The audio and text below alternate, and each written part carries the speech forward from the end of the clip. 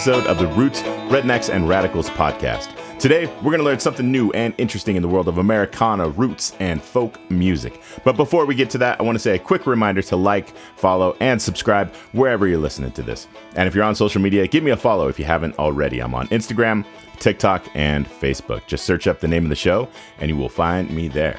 All right, let's get to today's episode. Today, I had a chance to talk with John Russell. If you're on TikTok, you've probably seen an account, Hey John Russell or John Russell. It's this guy who's a bartender in Appalachia, and he talks about a lot of political issues and economics and things like that. And it's just a super fascinating account because he's a pretty left-wing guy, and he's talking to a lot of people who supported Trump. And his county where he's from went strongly for Trump, but he has these really endearing, wholesome conversations with people and interactions with people that you just don't see much on the internet. We're so divided and so, just coarse all the time in our discussions of politics that oftentimes we lose our humanity. And what I love about his channel is that he talks about economics. He talks about what could actually be helpful and useful economically to people in rural areas who have been subjugated to economic disparity for decades now. But he does it with a sense of humanity and recognizing that these are real people who are living real lives and have real value as well. And I just love that about his channel. So if you haven't seen him yet and you're on TikTok, go search him up and check it out. But we had a fantastic conversation about music. We talked about 90s country. We talked about politics. We talked about economics. We talked about Oliver Anthony, the whole bit. So this is a fun conversation. Hoping to have him back on the podcast sometime soon because it was such an easy and enjoyable conversation. So here you go. This is my conversation with John Russell.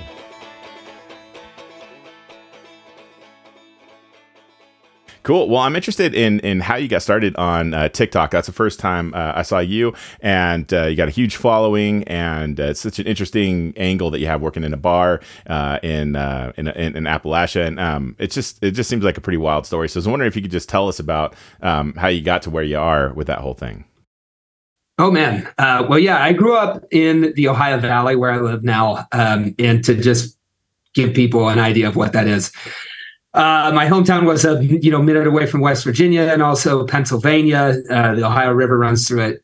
It's really politically interesting. It's a mix of Appalachia and the Rust Belt, so different from the coal fields, but there's a lot of steel mills and all that in this area. And of course, it was really hard hit when all of those closed. I grew up in all of that, left for about 10 years, and then came back. And, in those 10 years, I had a lot of political jobs and got started politically growing up here just because there is so much devastation in the Rust Belt. And when you're growing up in it, you're like, well, why is it like this? And that set me down this path of politics. So this is all leading up to the TikTok, of course. But I came back after about 10 years away, and, of course, Donald Trump had happened, and I'm always interested in how to advocate for places like this. And, we all went inside in COVID, and I started doing that on TikTok, and that's the real truncated version. Okay. Gotcha. So, yeah. And maybe you could fill us in, us West Coasters. Appalachia seems like it's almost every state in the East Coast claims Appalachia. It's like, I know it's a big mountain range, but like, where does it go? It goes all the way up to Pennsylvania, and then how far south does it go officially?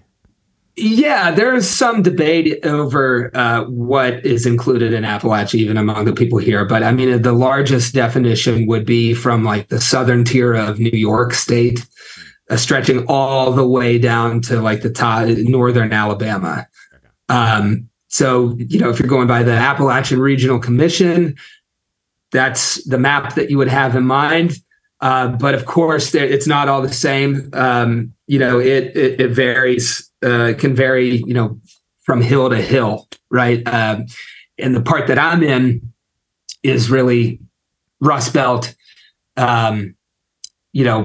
I'm in Ohio right now, but like I said, we're 1 minute away from West Virginia. And the thing that people don't realize about Ohio is it's like 3 states mushed into one. There's like a third of it is, and it's all related to the hills. right? Like Appalachia is like hills, and about a third of Ohio is hilly, and it's culturally completely different from the rest, which I would lump in with from Indiana to Iowa. Okay. Ohio's more similar to that, but that's a little chunk of Appalachia. Gotcha. Okay. It always confuses me. It's like so big. Yes. But it is interesting though. Like I just feel like rural America has a lot in common, no matter where you go. If you're talking like Arizona, Appalachia, Washington State, and if you're in rural America, it has a similar feel wherever you're at. Yeah, I am a huge country music fan, and I mean, I go back to the 30s, 40s, and 50s, like all of it, and I even have guilty pleasures, of radio country today. But there was a pretty poppy and terrible radio country song that was saying that country is countrywide. Yeah, it's similar, rural areas. Yeah. All right. Well, one of the things I've liked about what you have to say is when you do a lot of breakdowns, you don't shy away from the S word, socialism, and you do a lot of breakdowns of wealth and wealth inequality. And for me, that is like the hugest thing. So I grew up in pretty rural, not super rural. Carson City, when I was growing up, was about 30,000 people. Yeah. So kind of in that weird middle ground. We're about 60,000 now. But Reno is a bigger town. But the whole area of northern Nevada is very rural, pretty desolate, and a lot of poverty, and a lot of the same problems that other places have. But I just like this this idea of like breaking down income inequality, and that's the main core of the issue of what's happening in America with poor people in big cities and in rural America. And I just love the breakdown you do of the billions versus millions, and you have a couple different comparisons. And I was wondering if you could talk about that and maybe why you think people have a hard time grasping how big a billion is. Yeah, I don't think we're meant to really understand numbers that big, especially when it comes to money. And I've been doing a lot of different topics that have gotten away from some of those easy to contextualize comparisons. So I might mess them up, but the difference between a billion and a million, I think a million seconds is like 32 days, and a billion seconds is like 32,000 years. It's huge, the scale, right? And that's just a single billion. We are living in a reality where a handful of people have hundreds of billions of dollars. I mean, I like to throw out the example of Elon Musk, who recently lost $200 billion in the stretch of a couple of months and was still the second richest man on earth after that. And you mentioned the S word, socialism. I did not start out with socialism, right? It's just like when you start talking about wealth inequality and how you correct the balance of power between billionaires and people who have to clock in to work for a living, it's pretty easy to arrive there, which is what I did. I mean, when you grow up in a rural area like the Ohio Valley, my county that I'm in right now, voted for Trump by 71%. Like, talking favorably about socialism, it comes about as naturally as walking outside without clothes on, So I didn't kind of shoehorn other things to fit that. It's just most of my own personal ideas about what do we do about this ridiculous reality. When you say them out loud, they happen to be what socialism is. So I think TikTok is a really good opportunity to kind of talk about that honestly and demystify it and take away some of the scare factor that's been around that word.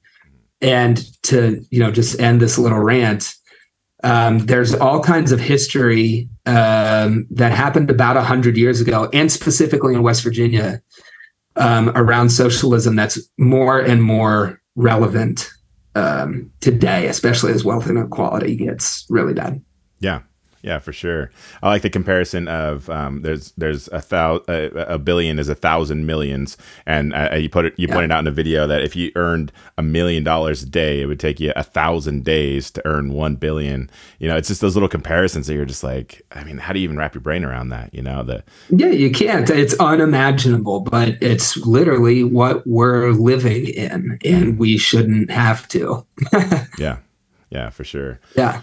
Yeah, I teach U.S. history and psychology, and when I'm teaching U.S. history and talking about wealth inequality and stuff, I try and come up with different ways to help the kids conceive of that, because it's so unimaginable, for sure. So, what led you down the political path that you ended up on? I have my own story of working for FedEx and feeling like a cog in the machine, and it kind of turned me on to Howard Zinn and people's history. But I'm interested in like what was your path into the politics you're into now? Oh, well, I grew up on a farm, and I really liked working in a farm shop when I was a kid. And I got obsessed when I was like 13 years old with cooking biodiesel fuel. Like I found a recipe on the internet and I started cooking this stuff on a hot plate when I was a teenager. And I really got obsessed with it. And by the time I was about to graduate high school, or 16, I guess, I had welded up this huge machine that made like 250 gallons of this biodiesel fuel per day. And then, I talked about the Ohio Valley where I grew up. We are always getting, Appalachia is really defined by extractive industry. We always get these huge industries that richer communities kick out, and they're always after our resources, and they always take them, and they say there's going to be tons of wealth, and it never happens. Well, when I was cooking up, this biofuel, one of these companies came into town, and they'd been kicked out by richer communities, and their idea was to turn coal into liquid fuel. And there was a big town hall at my high school, and I just went down there, and I was like, this is just more of the same. They're going to come in with a dirty industry. It's not even going to create that many jobs. There hasn't been much wealth. And I am 16 years old making biofuel in the barn. Like, why can't we do that? It just didn't make sense to me as a kid. But that was kind of the first time, being involved directly in politics in my town locally. And you get bit by a bug, and it led to 10 years of heartbreak. That was the first time, though. Did you go to college? Yeah, I did. And I went to public school. I had 55 kids in my graduating class. I was not a really great student, but I did really get obsessed with this biodiesel machine, and I punched a ticket eventually to Cornell. Okay. And that's what I went to. Gotcha. What did you graduate there? What were you majoring in there? Yep, graduated, and it was agricultural sciences. Okay. So right after that, I spent 7 seasons growing produce, and that didn't pay very much money. So I started a stump grinding business to pay for my farming habits. Nice. I like that. That's funny. I was in agriculture. My first major was that too. I was in nice. Rangeland management was my first major in college. No way. Hey, I learned how to make $1 million in farming. You know how to do that? How's that? Start out with 5 million. That's the trick. It's so bad. That's the only joke I have. That's a good Appalachian joke. I like that. There you go. But yeah, I was gonna. My plan was to work for the BLM. There's a lot of BLM land here in Nevada. Oh yeah. And so I wanted to be outside. I was really into hunting and fishing and hiking and all that. And so I wanted to have a career that was part of that. So yes. But I got sidetracked. Ended up teaching, and I love teaching. Been doing it for 20 years now. Hey, that's probably the most noble profession I could think back to. I mean, teachers are just so influential when you're forming yourself. I could think of a couple for me right now. So good on you. Thank you. Yeah. Yeah. And same too. There was a couple guys who stood out to me and kind of, that's what made me want to be a teacher, was cool teachers that I had in high school. So yeah, big time. They should have billions of dollars. I'd be down. All right. Well, I wanted to talk about some of the stuff that's going on in the world today that connect to all the stuff that you talk about on your TikTok channel. That Oliver Anthony song that came out kind of took the world by storm last week, and turns out that it was an AstroTurf campaign. That Dan Bongino was behind, and that makes sense. Considering like how big of a fire it lit. Not to say that he doesn't have talent, not to say that he doesn't have a great voice. All that stuff, and actually from the left side of the aisle, a lot of people I saw were like, "I'm down with like 80% of this song." You get off into this weird, blaming the poor stuff, and that's where I'm not down with you. But I was just wondering, kind of your take on that, and how the song resonated with you, and what are your thoughts on that song? Yeah, I am working on it just before we joined the podcast. I'm working on a video about that too. And I have a couple of takes here. I mean, the first one, though, plenty of people have dragged the blaming the poor thing, and as they should. It was a huge, huge whiff. I think my biggest critique applies both to his song, but also a lot of the liberal response, like in big media think pieces to this song, because both in the song and in these like more liberal, like large write-ups of it, the obvious villains are never named. Like from the big liberal think pieces, you get the finger wagging about blaming the poor, which should happen. I will wag my finger at that all day, but that loses a lot. That just turns into finger wagging if you don't follow it up with an accurate assessment of blame for the villains that, had they made their way into this song, it would have been perfect. Like you're saying, 80% of it, it's a killer title. It's a, great concept. But then it took this huge, just built it right up, and we were ready to lay blame, and there's no shortage of it. The Sacklers, right? I mean, this family behind opioid pills, there's all kinds of examples for them, but my favorite is that they pumped 5 million pills into one town of 400 people in Kermit, West Virginia. And they knew it was addictive, right? There's a villain for you. There's Appalachian villains all day long. DuPont, right? You and I are talking. Everybody is listening to this. We all have DuPont's chemical in our blood. It's in the blood of 99.7% of people on Earth. They knew it caused cancer, and they're still in business. The point is, this guy missed the obvious blame for villains that, are causing strife in his life and everybody else who has to work for a living. But also the think pieces that just slammed it to no end missed all the villains too. And there is, and that brings me to the last thing about the song, and it's more of a critique of these liberal pieces that miss blame. It's that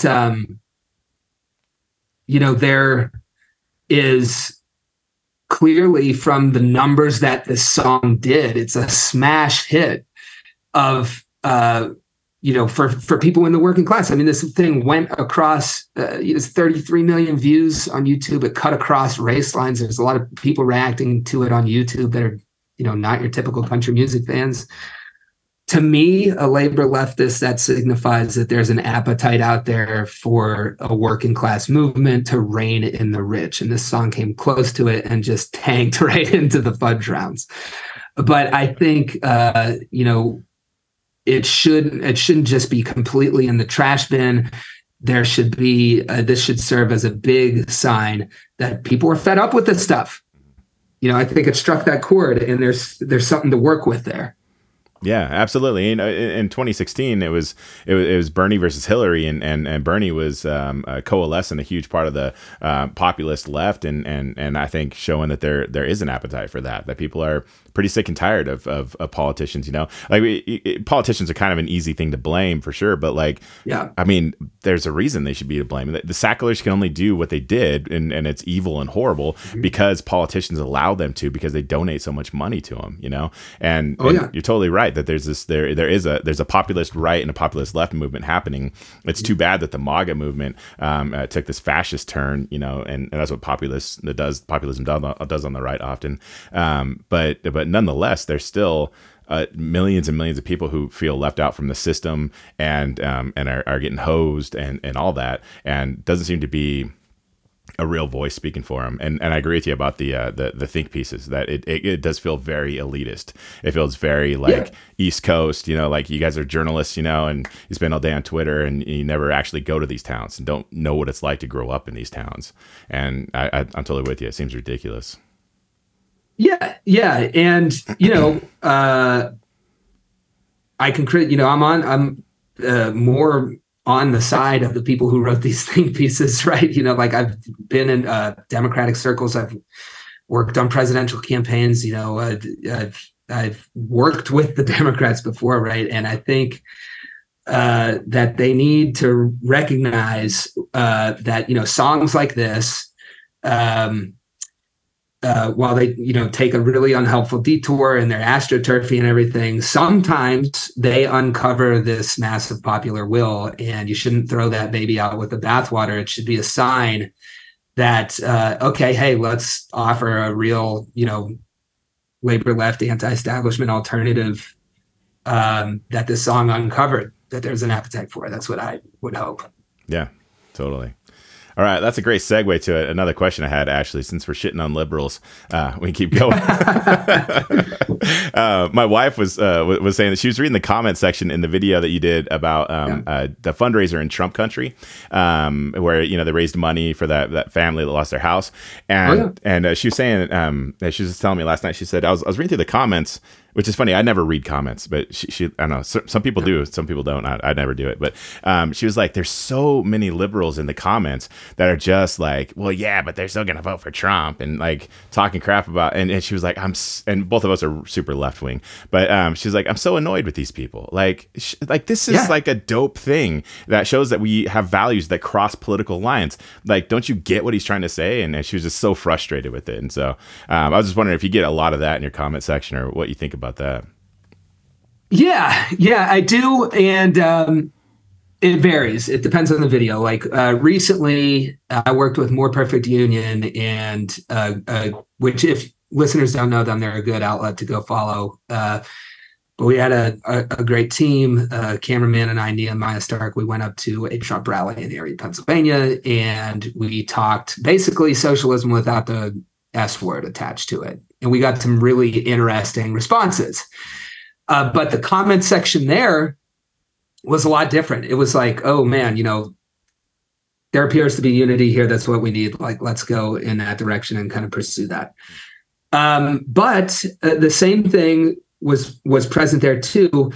And I think it's, you know, for everybody that is not on the right, you know, just different shades of left, I think it is important to recognize whenever we are playing into working class division, because, you know, it doesn't matter how the division happens.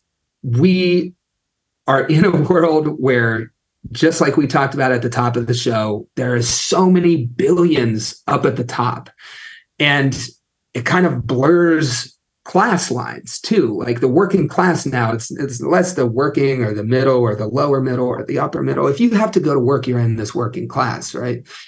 And whenever you're looking at Trump voters and you're saying, oh, look at these zoo animals, they're such idiots, that functionally, you know, is working class division. And who does that serve? It's just the billionaires at the top, right? There's obvious nuance here. Like, we don't want to get into a situation where we're bending over backwards to, you know, reach out to people so far down a fascist rabbit hole that it's not even worth it. But I think the more immediate threat is looking at people who share a lot of opinions with people who aren't on the right, that could be brought into the same boat and completely change our politics. But for that to ever happen, you need to first not think they're an idiot. And yeah, that's usually where the comment section is.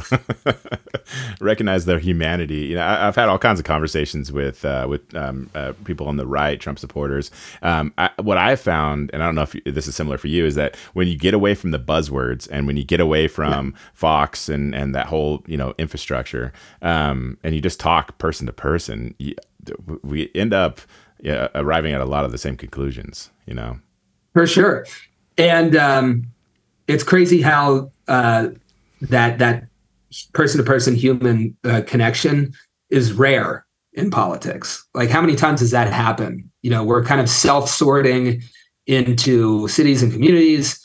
We are siloed on the internet, and it makes it a lot easier to just construct this image of this cartoon of everybody who's not like you. That might not, that might fall apart when you have a face-to-face conversation. And I do think that's a really important point that works both ways. If somebody's out with, I used to see this in the bar a lot, actually. Like, I live above the bar, and this is, I moved bars, but for a year, I worked in a dive bar in the Rust Belt in a county that went for Trump by 71%. But also, we're right next to Wheeling, West Virginia, which is home to West Virginia's first and only elected transgender person, who is a personal friend and used to come into my bar and drink all the time. And I have a handful of transgender friends around here who would come into this bar, which is very Trumpy, and drink right next to, for example, a guy who the first day I met him showed me his liquor cabinet that was also assault rifle themed, And so, like, this guy and a handful of transgender redneck people are all in a bar. They're out and proud and not hiding anything. But even in the presence of alcohol and nighttime, it's not blowing up like you would expect it to if you only read comment sections or watched cable news. Again, I don't want it all to be, sunshine and rainbows here. Like, there are very, very important things. People walking into a Trump rally are empowering a man would come for us all if left to his own devices, starting with the least powerful first. But the personal interaction breaks down a lot of difference. Yeah. Yeah, I love I wish I could go to your bar. When I saw the videos, that's one of the first things I started following you, because I was it looks just like the dive bar that I go to here in my town. It's called the Tap Shack. Oh, I love them. And it just is like you would like. What's it called? The Tap Shack. Oh, nice. Yeah. What's the price on a beer? Just a regular light. I think if you're going like if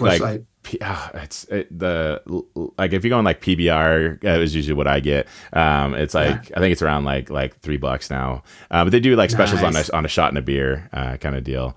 If it's got a shot and a beer, it's perfect already. Yeah. Ours is we have the lower class of beers. We got our Bushes and our Natties. Those are $1.75. Oh wow.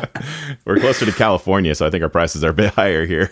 Yeah. Inflation missed the Ohio Valley. Yeah. God, inflation's been nuts around here. It's terrible. But, but yeah, I just love your bar, the Tap Shack. It's a certain, there's millions of them across America, and it just felt like, dude, that's like. There's something special about old man bars like that. I just think that they're cool places to be. Yeah, it's wonderful. I mean, the stories in there too are crazy. I mean, our coolers were literally 70 years old. The coolers are still running. When you go down in the basement and look at the machinery running them, it's like you would expect a hamster to be running around for a piece of cheese and a wheel, and it's like connected to the thing that powers the cooler, but hard to replicate. Totally. I got a buddy who's running shows at the Tap Shack, and last time there was a show there, a fight broke out, and I had to get in the middle of it, and they were like, it turned into like 2 or 3 fights, and I was like trying to get these guys apart from each other. It's just like, oh man, always fun. Yeah, there's only one time when it really boiled over at our bar, but even then it wasn't too serious. It was some good, clean It's the funny thing about it is it's right across the street from a police station.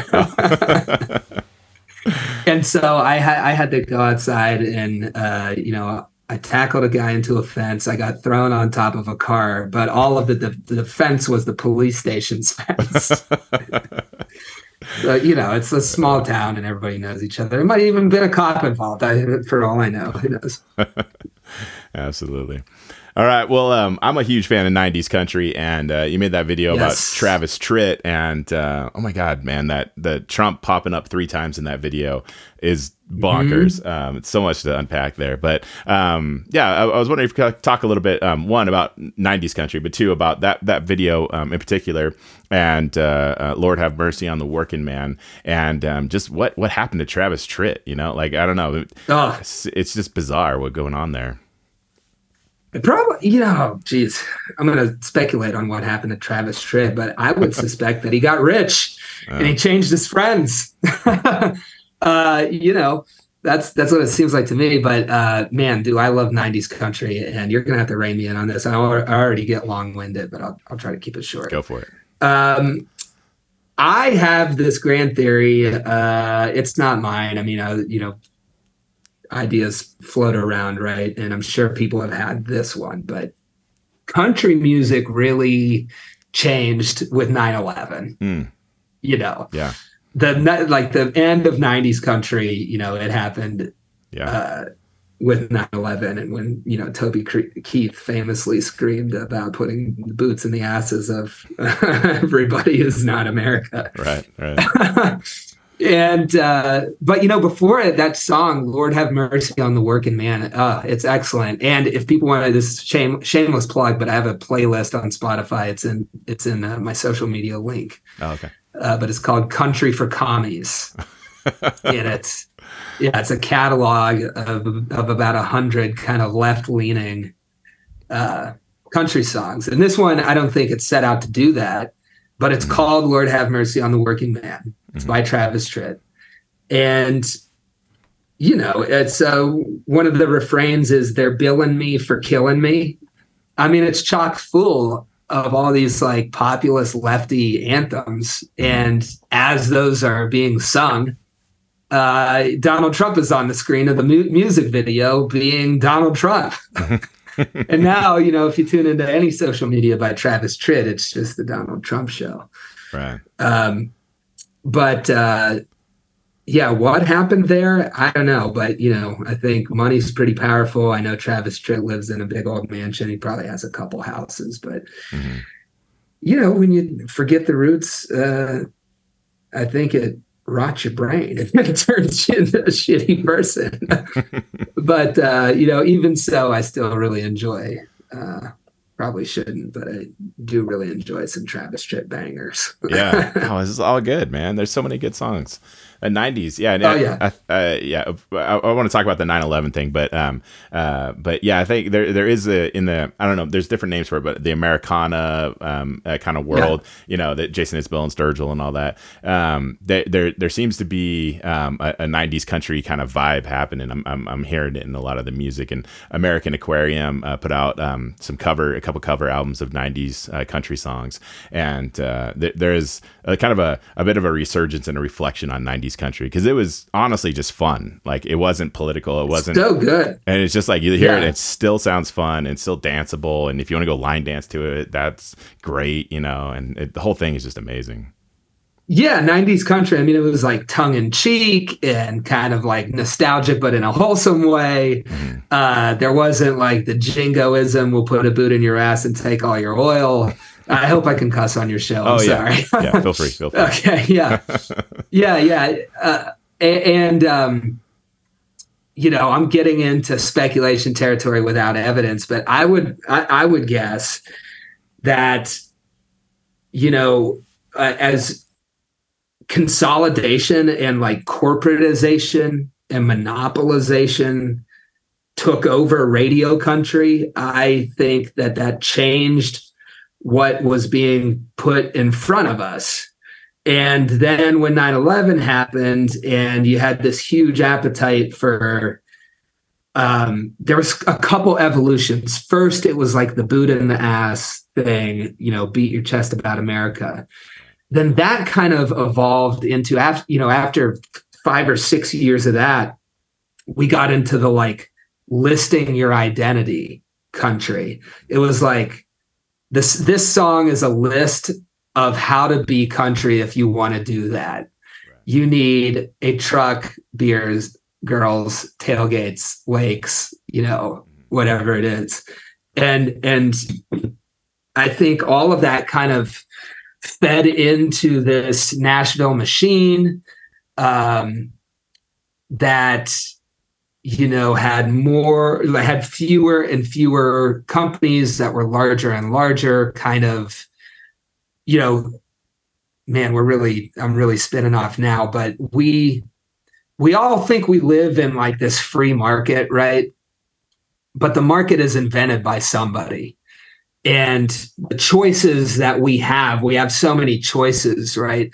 But all of those choices are made by somebody. Your song's allowed on the radio and your song's not. Like now TikTok and the evolved internet has kind of like broken that down, as we've seen in like Oliver Anthony. You can just leapfrog that and find an audience. But I think before that, it was really, country music hit a low point where it was just whatever Nashville record executives thought would sell to people who are driving around trucks that haul groceries and get parked in like a gated suburb. And that was like a low point. Now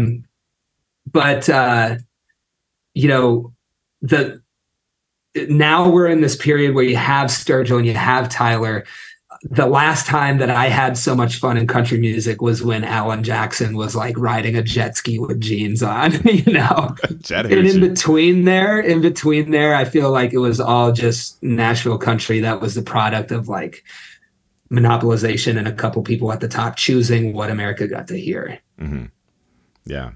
Absolutely. I think too, mixed with the 9/11 thing, there was just this palpable anger in America that happened. I remember on 9/11, I went to a candlelight like vigil.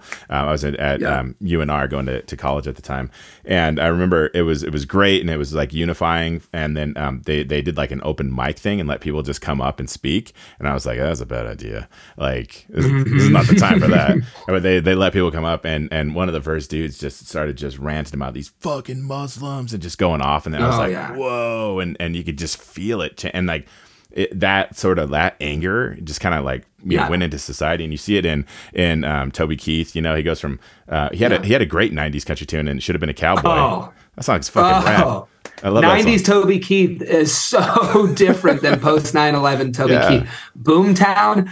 Oh my God, listen to that record. It's so great. It's great. And then it takes this angry turn, and you see it in rock music, Limp Bizkit and Kid Rock and all that shit starts just being like middle fingers everywhere, and you're just like, what the hell happened? It did this whole angry turn, I think you're right about all the consolidation and whatnot, but there was this palpable anger in the country as well. And they just kind of threw fuel on that fire, Yeah.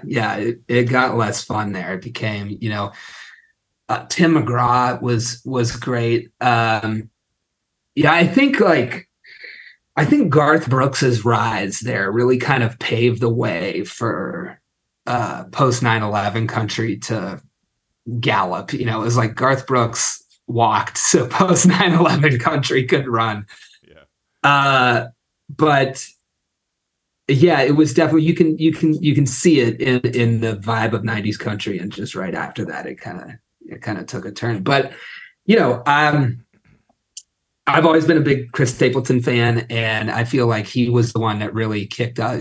Chris Stapleton kind of did the same thing. He walked so that like Tyler, Sturgill, Jason Isbell, and Jason Isbell is on the Mount Rushmore of country for me.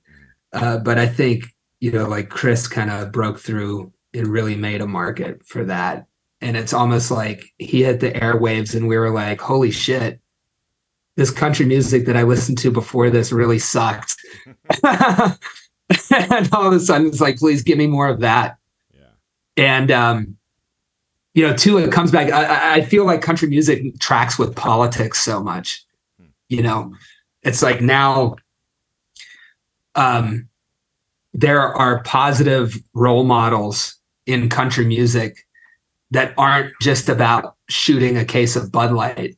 It's about like, community and mutual aid and, telling the stories that happened 100 years ago of, miners joining together and having solidarity. Like there's all a place now for that in country music. And I feel like that helps. That's a language that a lot of people understand, where you can sneak. This is one of the things that I try on my TikTok channel. It's like when your dog is sick and it has to take medicine and it doesn't want to, you wrap it in cheese. When Tyler Childers writes like a love song about coal miners that happen to be gay, it's like that is a message that will not fly, if it's not delivered by Tyler Childers. And even then it was like, kind of a little bit of a backlash, but I think new country kind of serves that role. And it's important. Absolutely. And there's so many of those artists that are doing, even like a Zach Bryan, who blew up and got huge. He hasn't been like political really in any way, which is fine and great. I like that. But his new album, just the featuring artists that are on there, is like the War and Treaty, which is, a black gospel duo. Sierra Farrell, who kind of, I don't know her sexuality, but she kind of codes kind of queer, kind of like whatever, like but her voice is amazing. It's so cool. And Casey Musgraves, who's been really outspoken about supporting the gay community, and then just having like female vocalists on there. I just think that he's not having Jason Aldean on there. He's not featuring guys like that, and I think that says something. And I think people are here for it. His audiences are bonkers. Yeah. Brandi Carlile, the high women. You mentioned Sierra. If your listeners have not listened to Sierra Farrell, oh my God, go do it right now. I got to see her at Red Wing Roots, and nice. Man, great stuff. Couldn't be more excited about Sierra Farrell. Yeah, from West Virginia too, Charleston. Yeah, she's fantastic. I haven't seen her yet, but now I'm afraid she's going to be so big it'll be hard to get tickets. Yeah, I lucked out. She was not the headliner. It's a small venue. It's perfect. Yeah, that's cool. All right. Well, thanks for talking about 90s country, man. I love it. You can talk about it. Oh yeah. I have a conspiracy theory about 90s country. Are you ready? Yeah, hit it. I will die on the hill that I think Alan Jackson's blonde mullet was sewn onto his white cowboy hat. I think that's what happened. Is that how he kept it on in the water skiing video?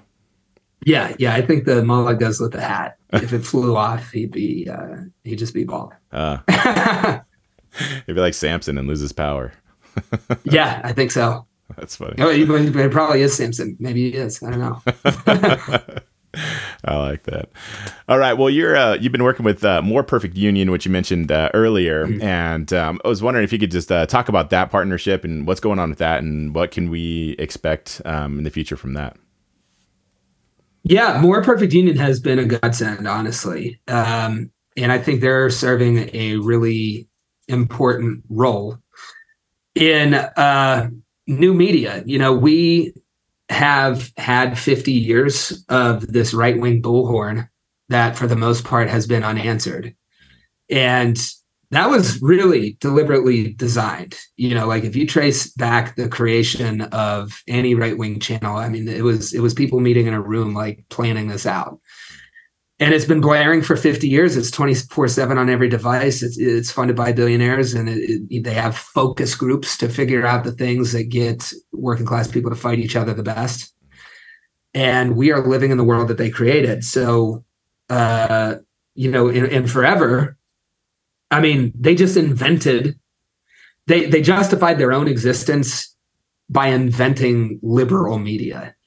They said, "Hey, all of the media that is here right now is liberal, so we have to be conservative to balance it out," and has made it up. And then the response from all the media that was there was like, wait, we're not liberal. We'll hire a bunch of conservative people to prove it for you.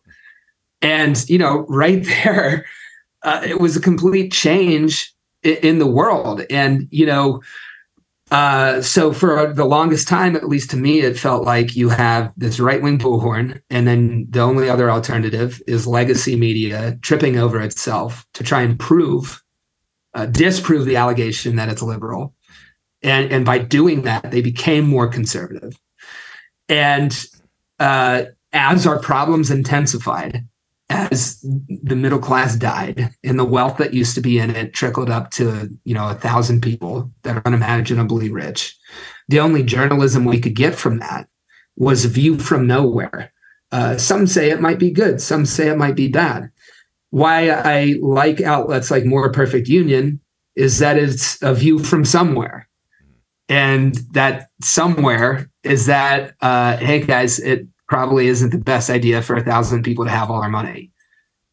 And I think that's really, really important if we're ever going to expect to solve any number of problems we have now that are so large and demand, if they're ever going to be solved, for people to pick a side and say what's right and wrong. I think TikTok is really interesting for that.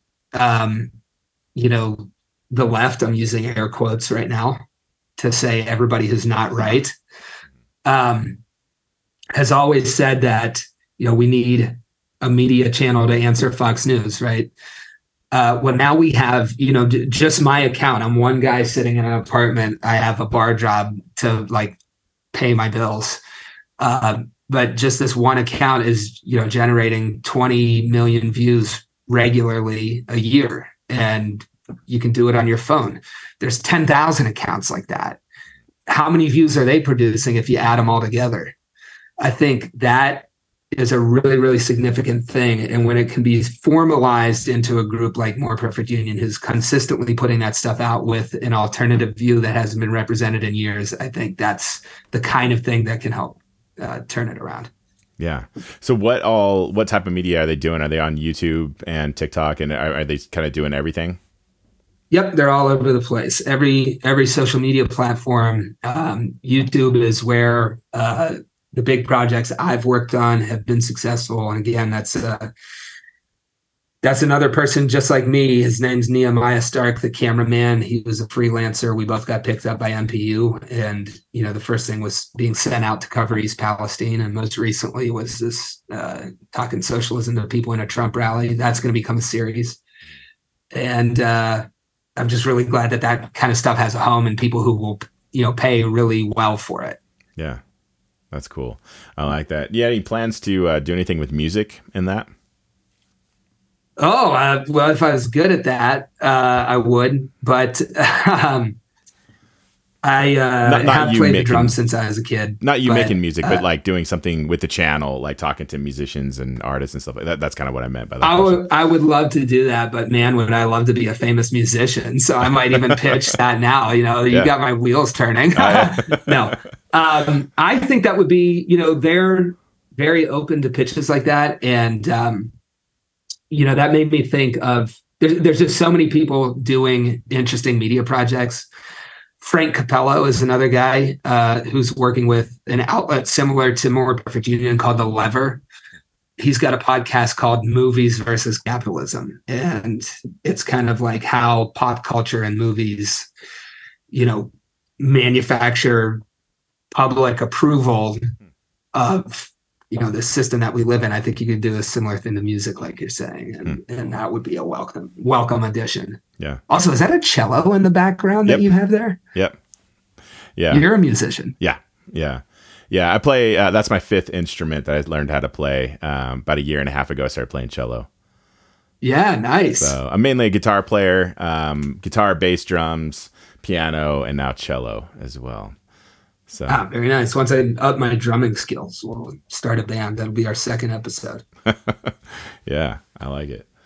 That'd be good. Yeah. That's why I started the show. I started a radio show about 5 years ago. Community radio station opened up here in my town, KNVC, and started doing that, and then started doing interviews with musicians coming through town. My first one was with Tom Russell, who's a kind of a Western cowboy kind of dude. And Nice. just kind of kept going from there. And over the last 5 years, I've gotten to talk to Patterson Hood from Drive By Truckers, Amanda Shires, Oh my God, yeah. Todd Snyder, Colin Hay. I mean, it just kind of like I just keep throwing stuff out there. Dropkick Murphys, I talked to them about that Woody Guthrie album they put out.